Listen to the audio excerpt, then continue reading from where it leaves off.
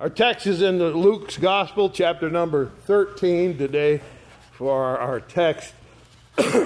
Luke's Gospel, chapter number 13.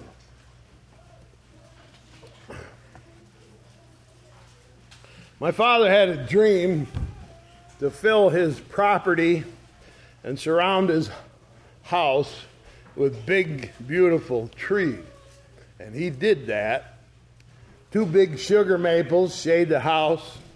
There's tulip trees, which are now covered with orange tulip-shaped blossoms. It's just beautiful. I can see them right through my picture window. There's lots of spruce and pine trees that make a beautiful background when they're covered with snow in the winter. 2 bur oaks that he planted, which produce an acorn that the deer just love. And they're in my yard every fall. There's one more thing that he wanted because his father had one by his house, and that was an orchard. So he planted a plum tree and a pear tree and 3 apple trees. I have inherited that orchard. And I must say, I haven't got my grandfather's touch when it comes to growing fruit trees. My father raised a plum tree from the seed of 2 plum trees we had when we were growing up. And those 2 trees produced hundreds of white plums for all the years I was growing up. But the plum tree, that same stock in my father's orchard, died last year. Didn't do anything. It never had a plum on it as far as I know. The pear tree gets about 3 or 4 pears a year, which fall off and are eaten by the deer, so we've never tasted one yet. And then there's 3 apple trees. One of the apple trees produces apples about the size of a tennis ball, and they are hard as a rock and they taste really bad. And then there's 2 trees that are supposed to be golden delicious. They certainly are not golden. They're little green apples, look like crab apples to me, and they certainly are not delicious either. Now, one fall, Steve Nesbitt was walking by those trees, and he reached out and he plucked off one of those little green apples. He looked at me and he just shook his head. And he tossed it over in the grass. And he knows, of course, how to grow fruit, and I don't. And if those trees were on Steve's farm, they would have been on the burn pile a long time ago. I keep them because it was my father's dream. Back in Norway, the old farm back there, there was a little orchard that was there for years, and they ate all that fruit. But the trees in my yard just don't produce any fruit. In our text today, Jesus tells a story about a fruit tree. It's one of those parables that Jesus uses to try to correct the way we think about life. Because we get messed up in our thoughts about life. And the conversation is set in motion by a terribly violent incident. It has everybody in shock. Now, the Bible says there's nothing new under the sun. That's a very true statement. In our society today, we have violent incidents that shock people. School shootings, shootings in the workplace. And we think our society is worse than ever before in history. But in Jesus' day, there were such things, violent things, shocking things. And so it is that people come to Jesus to talk about the latest violence that was perpetrated in their time. So let's look at it. Luke chapter 13. The first verse. There were present at that season some that told Jesus of the Galileans whose blood Pilate had mingled with their sacrifices. There it is. Everyone is in shock. It's an uproar over what has happened.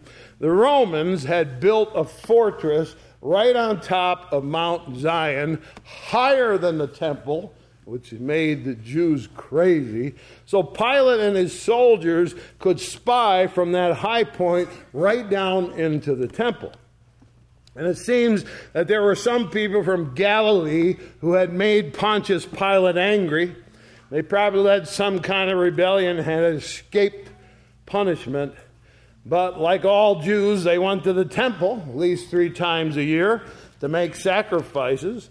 And when they left the safety of Galilee and came to the temple in Jerusalem, they were spotted by Pilate's soldiers.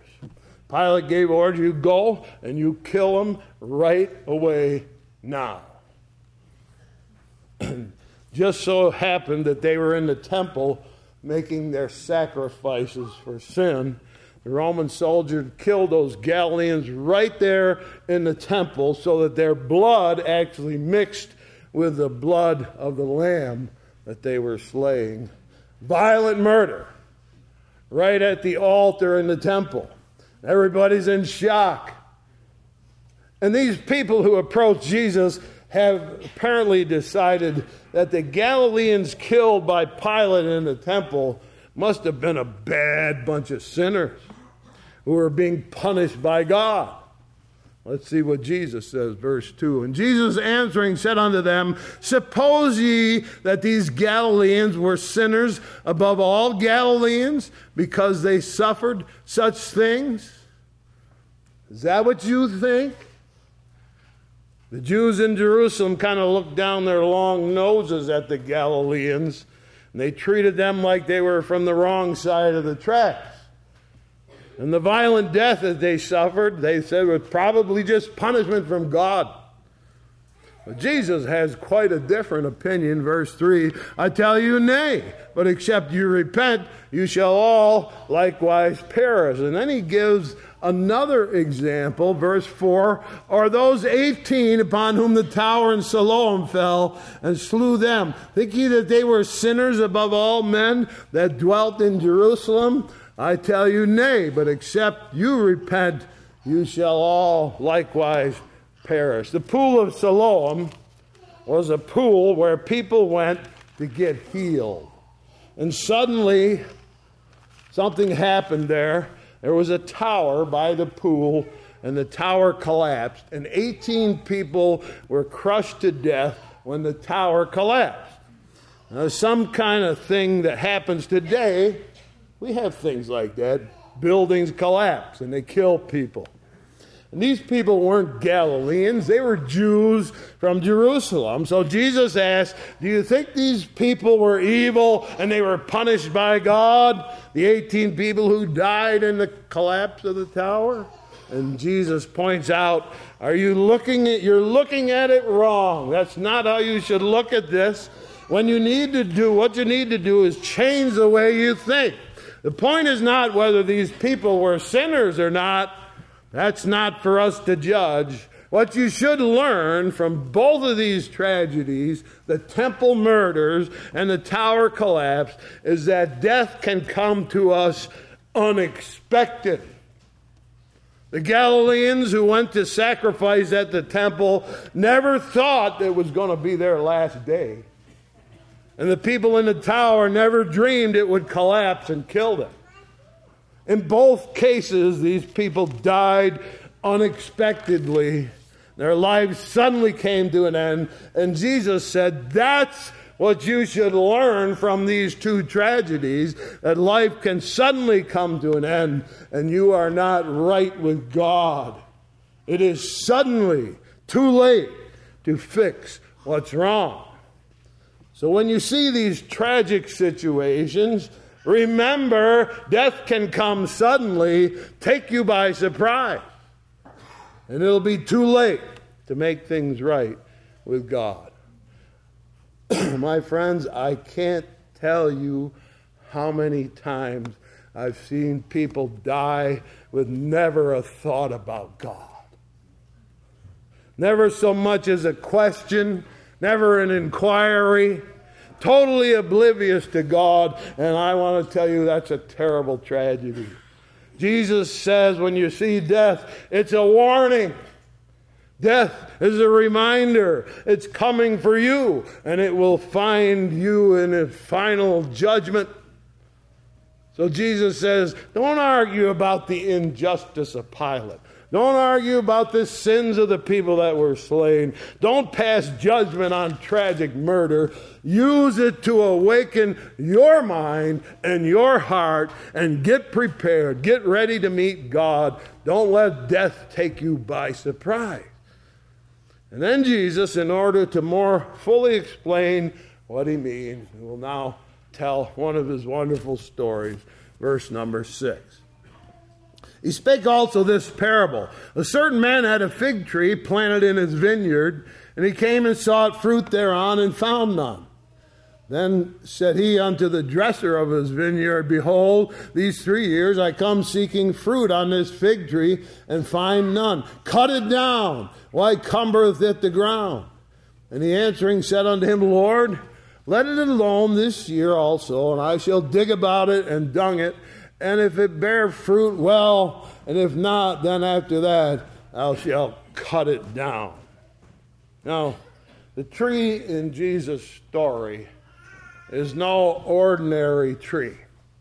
It's a fig tree, and fig trees were common all over Israel, but usually they were planted along the side of the road somewhere. Maybe a hungry bird ate the fig and left a pit behind. Or maybe a person who used the side of the road because that's good enough to grow a fig tree. They'll grow almost anywhere. Fig trees weren't usually cultivated. They were kind of something that grew wherever. But not the fig tree in Jesus' story. It was planted on purpose, it says, in a vineyard. A vineyard is where grapevines are planted. It's always the best ground, the most fertile soil that was reserved for planting grapes. But in this fertile ground, among the grapevines, the owner of the vineyard has planted a fig tree. Why? To give it every advantage. Good soil, good sun, good water, fenced in, protected from pests and intruders, a perfect place for a tree to grow. It's a fig tree in a vineyard. But apparently, it's all to no avail. The owner has waited for the tree to mature. It grew from a sapling to a full-size tree, and now it should begin to bear fruit. But the first year, nothing. Not even one fig on the whole tree. The second year, again, no figs at all. And now 3 years have come and gone, and there isn't one fig to be had from the whole tree. Now the owner has a keeper in the vineyard, a man who trims and fertilizes, waters and harvests, cares for the grapevines every day. And the owner says, look, 3 years have gone by without one fig. Why bother with it? Cut it down. Takes up space, wastes good resources. Cut it down. But the keeper says, how about one more year? Let's give it one more year, and I'll dig up around it, loosen the soil. I'll fertilize the tree. I'll take extra special care of that fig tree for 1 year, and maybe it will bring forth fruit. Now, remember why Jesus told this story. Death will come to us all, and we must get prepared. So what does this story mean? How do we apply this story, the spiritual meaning of it, to our own selves? First of all, the fig tree was in a privileged place. It had every advantage. And so it is with people like you and like me who are gathered here today. We are here in the church, place where we can learn, place where we can be taught, where we have every advantage to grow. and we can study the Bible together. But something is expected of us. We must bear fruit. So what is fruit? What is it we're supposed to do? How do our lives become fruitful? Well, here's a few things that are fruitful, that God considers fruitful, and the Bible instructs us. These things are fruitful. We do things, number one, that bring people to Jesus.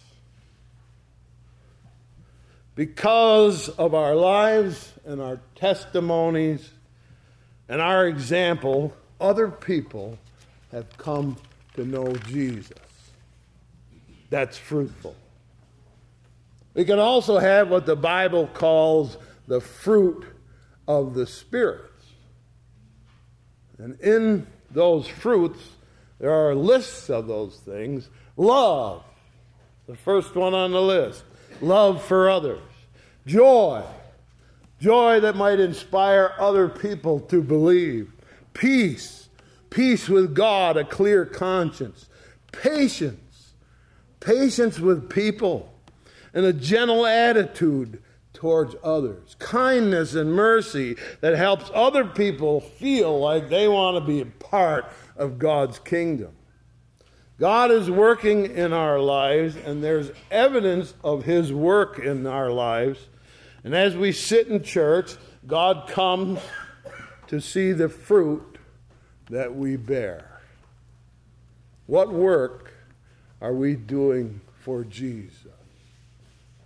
What fruit do we have that proves that we believe, that we obey? And as a question, it's quite to the point of the parable. Have we been here for a year? Or 2 years? Or 3 years? Are we fruitful yet? Listen to what Jesus says about bearing fruit and how important it is. I'm reading from John 15. I am the vine, you are the branches. He that abideth in me, and I in him, the same bringeth forth much fruit. Or without me you can do nothing. If a man abide not in me, he is cast forth as a branch and withered. Men gather them, cast them into the fire, and they are burned. If you abide in me, and my words abide in you, you shall ask what you will, and it shall be done unto you. Herein is my Father glorified, that you bear much fruit. So shall you be my disciples. And so we learn from the story that Jesus tells that God is patient. He's very patient with us. He waits for a year. What have you done for him? For 2 years, he waits. 3 years. And then he wants to know, what fruit have you borne? Question comes, how long should God wait for you to do something for him? Jesus says, in the end of his story, I'll give you another year. I've waited 3, but I'll give you another year, and I'll be patient, and I will give you every advantage. Oh, how kind he is, isn't he? How patient he is. But if all you do is take up space like the tree, if all you do is remain the same, and if you never change, if you never develop, you never grow as a Christian, how long should he wait for you? And what about death? It is coming. Will you wait until death knocks on your door and it's too late? No, my friends, the Bible says now. That's the word it chose. Now is the accepted time. Now is the day of salvation. Now is the time to bear fruit. I was thinking about this. I remember the very first service we had in this church on Palm Sunday in 1990. There was a big crowd here. And when everybody left, there was a man who stayed behind. And he came up to me and he asked me why I opened this church up and what motivated me to do it. And I said, well, I turned to be 33 years old. And he said, 33 years old? And he kind of laughed, kind of mocked me a little. He says, oh, that's a pretty special age. Is that the magic age? And I said to that man, when Jesus was 33 years old, he died for the sins of the whole world. When Jesus was 33 years old, the plan of salvation was completed. At 33 years old, I found myself way behind, and I needed to catch up. At 33 years old, Jesus had done so much, and at 33 years old, I had done so little. Jesus said, here is the way to bring glory to God. Bear much fruit, so then you will be one of my disciples. When Jesus told the story of the fig tree with no fruit, he was saying to us all, I've been patient. I've been waiting for fruit in your life. Remember, death comes unexpectedly, and suddenly your time is up. So don't waste your time. Use your life for God. Be fruitful. Be useful to God. You've been given every advantage. Every advantage. So seize the moment. Serve the Lord and do his will. Be a fruitful tree. May God bless you as you're fruitful in his hands. Learn the lesson of the fig tree, my friends. Jesus is inspecting your fruit. And what does he find? May God find your life to be fruitful. May you be useful in his hands. He is patient, amazingly patient, but he won't wait forever. So serve God while you can.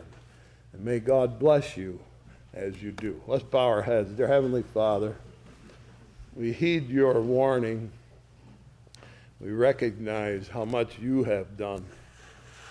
And we look at our own lives and see how little we have done. And so we ask you to be patient a little longer.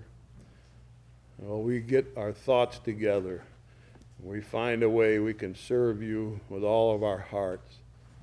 We know there's not one person that can't find a special way to serve. So help us, Lord, whether we pray, whether we work, whether we give, whatever it is we do, may we find a way to serve you with all our heart. Bless us as we do, we ask in Jesus' name, amen. In closing, I'd like you to turn to hymn number 546. Hymn number 546. Standing as we sing, if you will. Trust and obey. There's no other way to be happy in Jesus but to trust and obey. Page 546. Stand together with us if you would.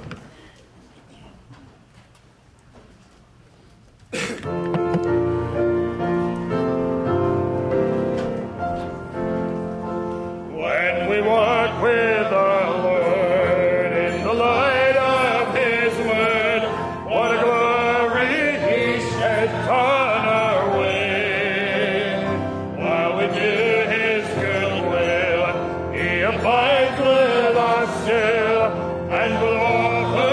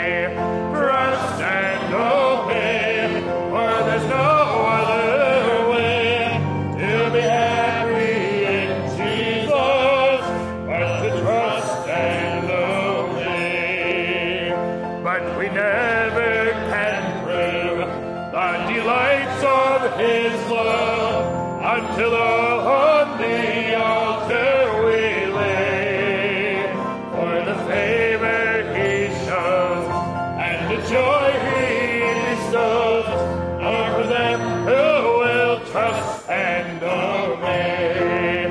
Trust and obey, for there's no other way to be happy in Jesus but to trust and obey.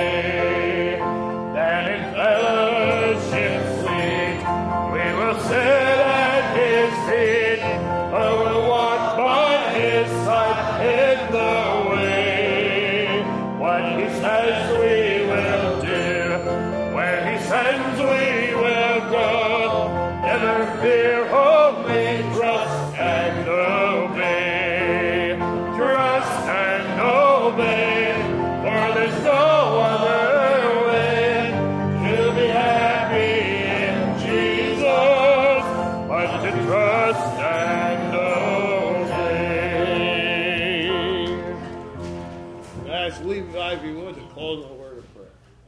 Dear Lord, we ask that we would take these things in heart and heart to mind today, thinking about our life and what fruit we have brought forth, how we do not know the day nor the hour in which our last moment will be.